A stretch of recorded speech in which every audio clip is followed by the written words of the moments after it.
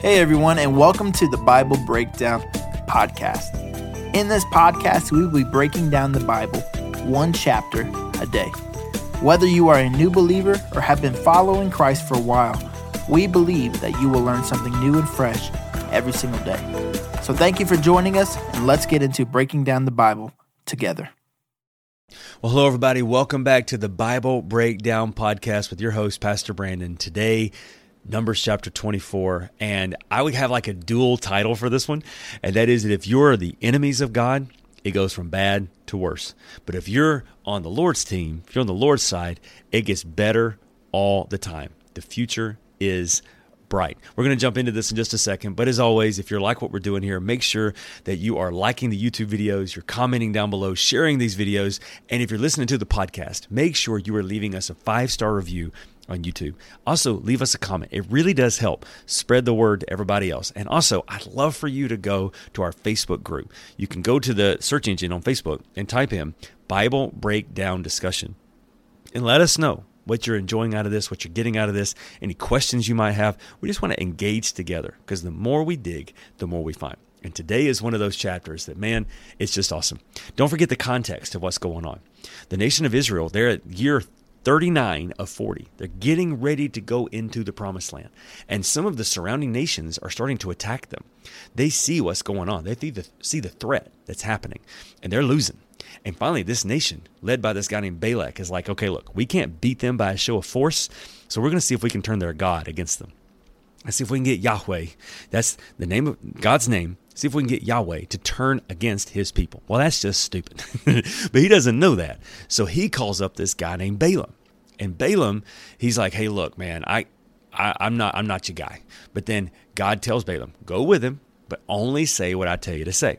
So he goes and he sees the nation of Israel. And he's like, okay, look, let's sacrifice some animals. Let me see what God will say. And God says, bless them. So he goes and he blesses them. Well, that is not on Balak's to-do list, right? That's not what the goal was. So Balak's like, okay, look, let me take you to a different group of Israelites, and maybe you can curse them jokers. Well, they go, sacrifice again, comes back, and the blessing is even better. And so Balak is just getting so frustrated with Balaam. So he's like, let me take you to one more area. Let me take you to their wasteland at this point. Maybe you can curse those folks. So they go, they sacrifice again, and then here we go. And it's just getting worse and worse and worse for the enemies of God. But the blessings are getting better and better and better for those who are on the Lord's side. So this is the last one that Balaam has, and Balaam is just going to let them have it. And in this, there's two very interesting things that Balaam actually prophesies that we're going to look at together. So let's get started. If you got your NLT Bible, open with me to Numbers chapter 24, starting with verse 1. The Bible says, by now, Balaam realized that the Lord was determined to bless Israel. So he did not resort to divination as before. Instead, he turned and looked out toward the wilderness, where he saw the people of Israel camped tribe by tribe. Then the Spirit of the Lord came upon him, and he said this message, or he delivered this message. This is the message of Balaam, son of Beor, the message of a man whose eyes see clearly, the message of the one who hears the words of God, who sees a vision from the Almighty, who bows down with his eyes wide open. How beautiful are your tents, O Jacob! How lovely are your homes, O Israel! They spread before me like palm groves, like gardens by the riverside. They are all like tall trees planted by the Lord, like cedars beside the waters. Water will flow from their buckets, and their offspring have all they need. Their king will be greater than Agag. Their kingdom will be exalted.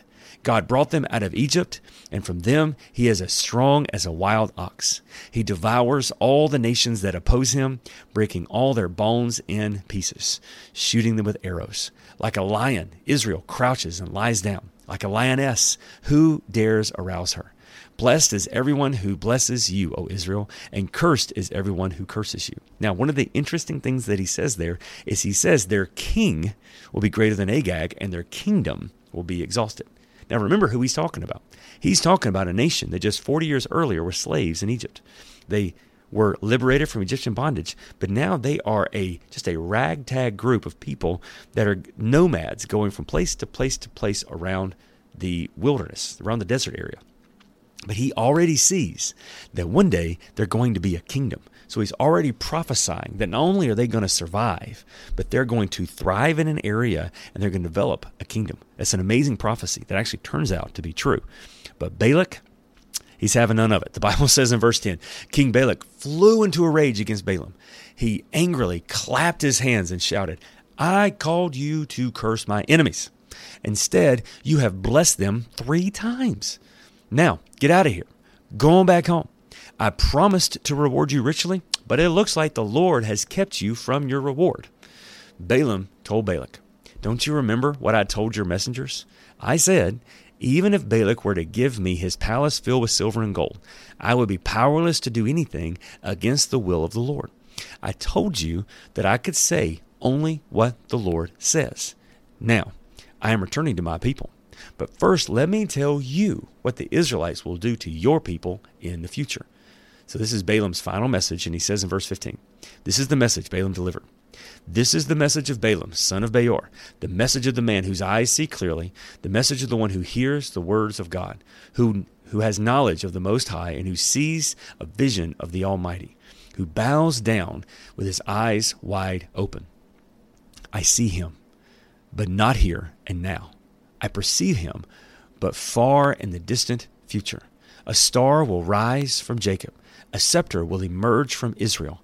It will crush the heads of Moab's people, cracking the skulls of the people of Sheth. Edom will be taken over, and Seir, its enemy, will be conquered, while Israel marches on in triumph. A ruler will rise in Jacob, who will destroy the survivors of Ar.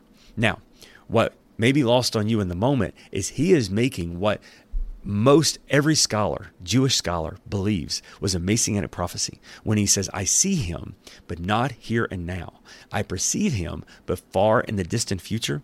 They are saying that this is one of the very first one is Genesis 3, verse 15, but one of the very first messianic prophecies that one day a ruler of the nation of Israel would arise who would not just destroy some of the enemies of Israel, but all of the enemies of Israel. We now know this was fulfilled in Jesus Christ. And so not only is Balaam saying that one day the nation of Israel will be a kingdom, but one day the nation of Israel will have a king that will rise, that will be like no other, who will conquer all in his path. And we know that was fulfilled in Jesus Christ. Verse 20, then Balaam looked toward the people of Amalek and delivered this message. Amalek was the greatest of nations, but its destiny is destruction. Then he looked over toward the Kenites and delivered this message. Your home is secure. Your nest is set in the rocks. But the Kenites will be destroyed when Assyria takes you captive. Balaam concluded his message by saying, alas, who can survive unless God has willed it? Ships will come from the coasts of Cyprus, and they will oppress Assyria and afflict Eber, but they too will be utterly destroyed. Then Balaam left and returned home, and Balak also went on his way. Now remember, the overall idea of the book of Numbers is learning to trust in the Lord. And if you were to take this entire chapter, you know what you could get out of this is, number one, that when you decide to line up against the Lord, it's not going to work for you. It's going to get from bad to worse. But if you line up on the Lord's side, God is working in your life in more ways than you can understand. Because remember, while all this is going on, the nation of Israel is camped below them complaining. They're complaining to Moses. Moses, all we got is this free food. All we got is just wandering around. When are we going to get to go in the promised land? It feels like God has forgotten about us. It feels like God doesn't care. And the whole time, God is proclaiming generational blessing upon the nation of Israel. So you know what lesson that teaches me today? Trust the Lord. Trust the Lord that even if I can't see yet what God is doing, He is working in more ways than I can imagine. And I bet you He's doing that for you too. Let me pray for us and we'll be done for today. God, thank you so much that you are doing more in our lives than we can imagine. I pray, Lord, that when we can't always see you, we will trust you. We will continue to trust that what you're doing is bigger than this moment. And we'll realize that because you are for us, our future is always bright. In Jesus' name we pray. Amen. Numbers chapter 6, verse 24 says, may the Lord bless you and protect you. May the Lord smile on you and be gracious to you. May the Lord show you His favor and give you His Peace. I love you. I'll see you tomorrow for Numbers chapter 25.